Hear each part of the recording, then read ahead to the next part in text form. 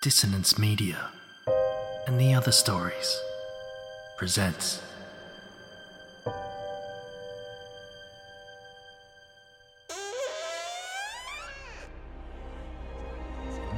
Step into the abyss of After the Gloaming, a gothic fiction podcast that delves into the depths of human emotion, unyielding love, revenge, internal struggles, and restless souls await you in 9 haunting episodes, where dread, fear, and rare glimpses of eerie happiness linger. Dare to listen on your favourite podcatcher? After the Gloaming beckons. Search now, but beware. Innocence will be left behind.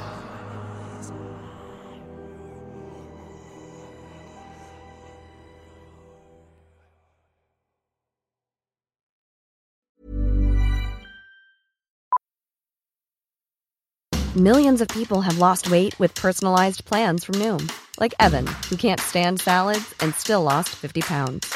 Salads generally for most people are the easy button, right?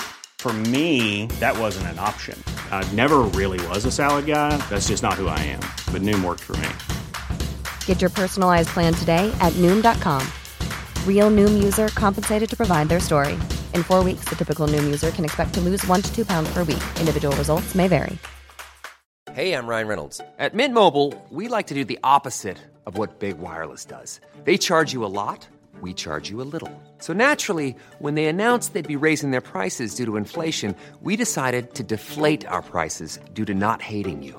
That's right. We're cutting the price of Mint Unlimited from $30 a month to just $15 a month. Give it a try at mintmobile.com/switch. $45 up front for 3 months plus taxes and fees. Promo rate for new customers for limited time. Unlimited more than 40 gigabytes per month. Slows full terms at mintmobile.com.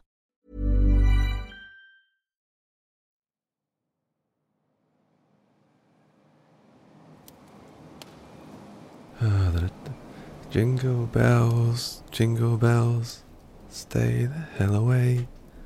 Batman smells, Batman really smells. Wait, you're here? As in listening to this podcast episode on... Well, this is a surprise, dear listener, but, I mean, what are you doing here? You do realise that this is Christmas Day, right? I didn't get that wrong. It's... No, this is Christmas Day. You shouldn't be here. He might hear you. Yeah, you should be with your family, eating sprouts and pretending not to be disappointed by socks and deodorant, getting drunk on lager and wine and Christmas pudding. So, come on now. Quickly, press pause, take out the headphones, go and open some presents and drink some Bucks Fizz and be on with your... Oh God. Oh no. This isn't good. This is exactly what I didn't want to happen. I'm very sorry, dear listener, but it's too late. You're stuck now. If you're still here and you can hear him, that means that he can hear you. Oh God. If you look behind you, yeah, see that? There between the Hawk and Cleaver office desks and the Hawk and Cleaver office water cooler. Yeah. No, a bit lower than that. That's it. That sludgy looking hole in the wall. That's the chimney. See, it's not there for the rest of the year, but every Christmas it opens up like a wound in the wall. And then out slips the big bad Santa man. He'll climb out of it, moist and red-cheeked, and he'll be hungry, let's say. So I hope you got everything you ever wanted, not just in Christmas, but in life, because today... Well, let's not dwell on it, eh? Let's pass the time and tell a story or two. See, I've got a stock in here full of small flash fiction stories. So let's reach in here and... No, that's an orange. Hang on. Let's keep reaching. That's an electric toothbrush. Here's one. The Colours of Christmas. Written by Grant Longstaff.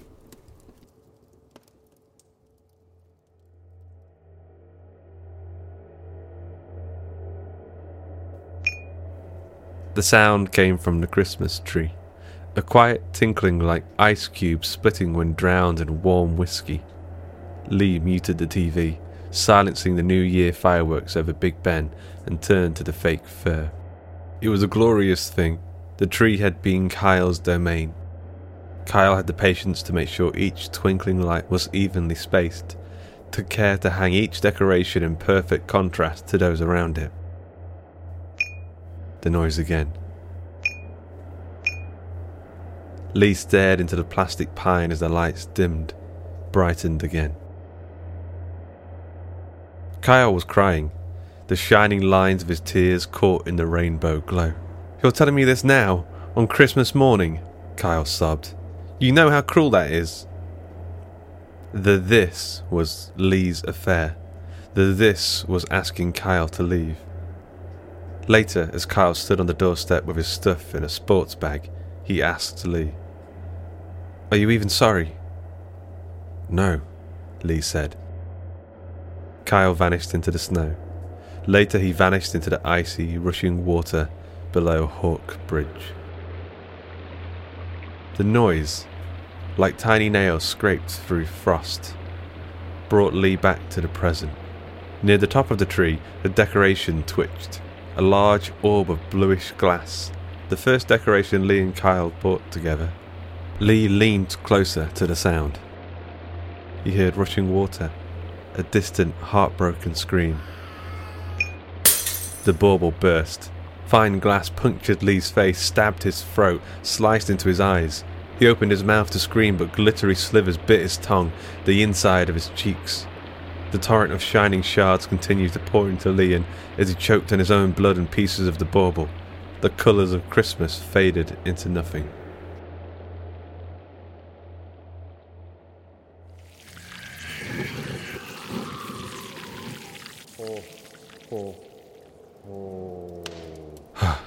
Not long now, dear listener. Let's keep going. Here's another story. The Wooden Doll, written by Matt Michelli and narrated by Erica Ventura.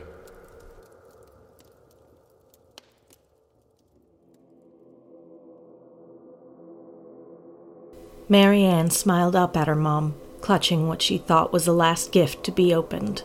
A plush, rainbow-colored stuffy with big, round eyes, a combination of both pillow and unicorn. Susan looked at her daughter, who was probably too old for stuffed animals. "You like it?" "Aw," Mary Ann said while grinning. "I love it. It's so soft. I love it all."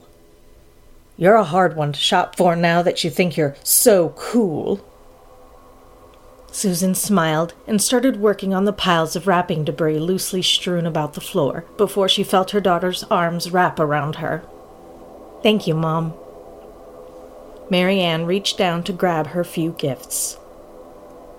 Christmases were different without Dad, especially on one income, but she knew how hard her mom worked for this. Something caught her eye deep within the tinsel and gold. She moved the torn wrapper from atop a small box located by the base of the tree. It was in a different wrapping than the other gifts. "What is this?" She shook it, something tapping against the sides of the box. Susan turned and cocked her head, her eyes squinting in thought. I don't know." Mary Ann tore into the wrapping and opened the box housing a small wooden doll. She grabbed the doll, examining it. "What is this, Mom? It's got to be 100 years old." Susan shook her head. "I seriously don't know. It's not from me." "Okay, Mom." She eyed her mom skeptically, waiting for her to break the act. "I guess it's from Santa then." "Is it warm in here?" Susan began fanning herself. "Nice try changing the subject, Mom. But no, it feels fine." Susan looked a little frazzled and sickly, sweat beading on her forehead, turning this way and that way in confusion. "Mom, are you okay?" Susan didn't respond, only struggled to breathe and stared off.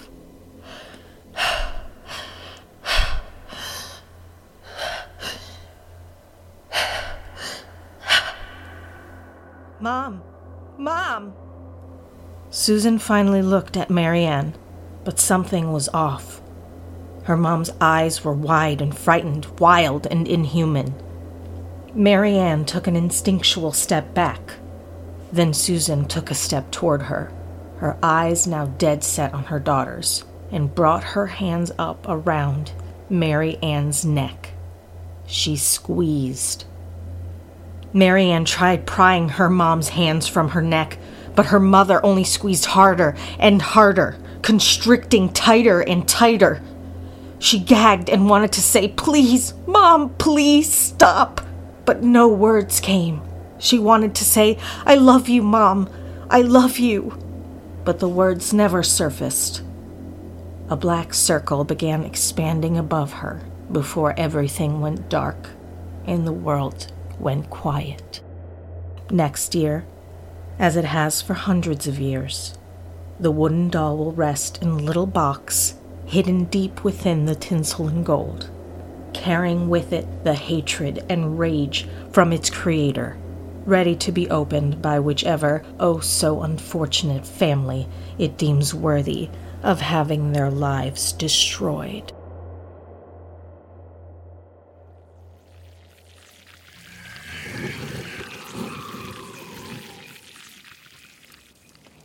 Here, would you like a party cracker? Yeah, don't turn around. Don't worry about that noise. Here's a party cracker. Let's pull one together, eh? Come on, pull. Whoa. Okay. Here's a joke here. I'll read it. It says... It just says... Santa is hungry for cookie. Okay. Here.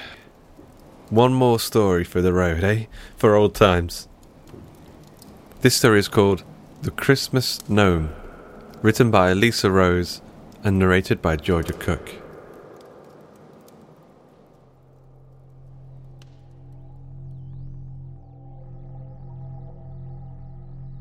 Last Christmas Eve, Mama refused to put butter on the tomter's porridge.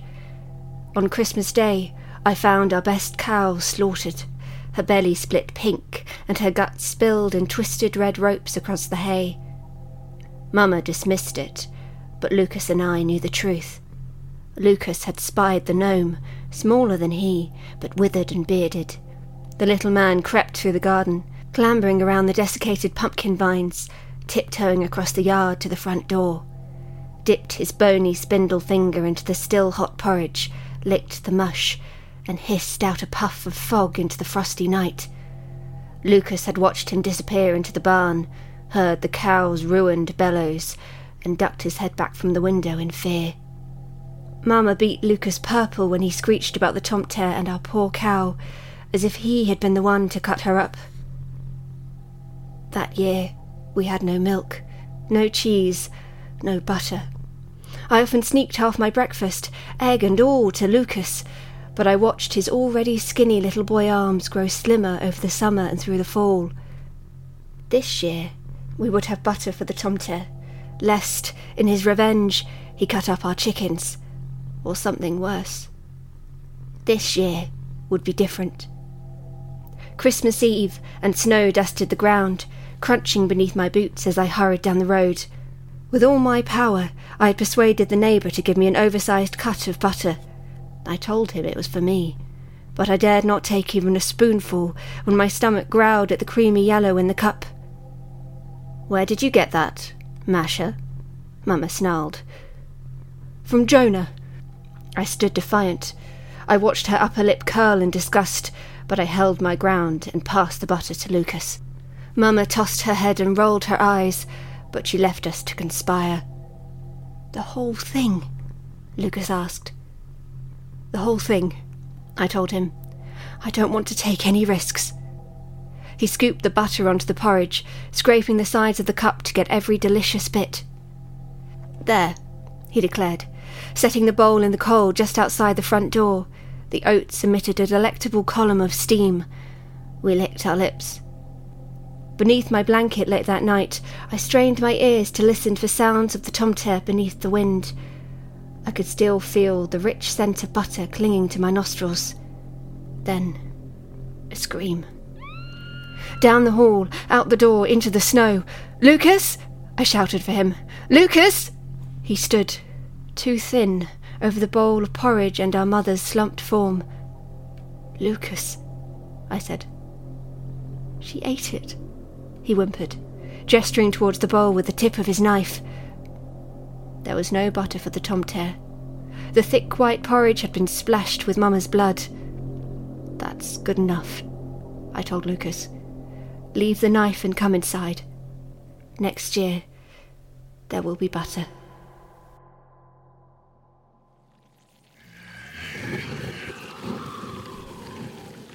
Well, there we go. It's been fun, hasn't it? Nice little Christmas Day episode, eh? Just me and you, dear listener. I guess this is it. I guess this year the cookie is you. Merry Christmas, dear listener. And a happy new...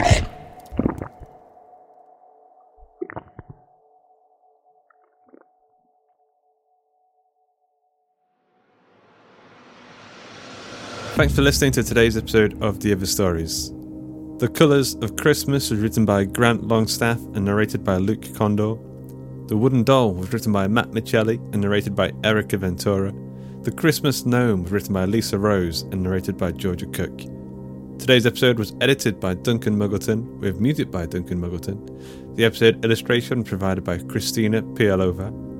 A quick thanks to our community managers, Joshua Boucher and Jasmine Arch, and to Carolyn O'Brien for helping with our submission reading. And a thanks to Ben Errington for his ongoing explosion of content he fires out of his social media canon. You can help support the show over at patreon.com/Hawk and Cleaver. That will help keep us going, and you will get access to exclusive episodes and bonus content, and you'll get the regular episodes a week early every single week. The Other Stories is a production of the Story Studio Hawk and Cleaver and is brought to you with a Creative Commons Attribution, Non-Commercial, No Derivatives license. That means don't change it, don't sell it, but by all means share the hell out of it. So, ho ho. Until next time.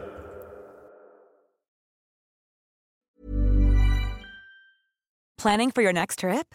Elevate your travel style with Quince. Quince has all the jet-setting essentials you'll want for your next getaway, like European linen, premium luggage options, buttery soft Italian leather bags, and so much more. And is all priced at 50 to 80% less than similar brands.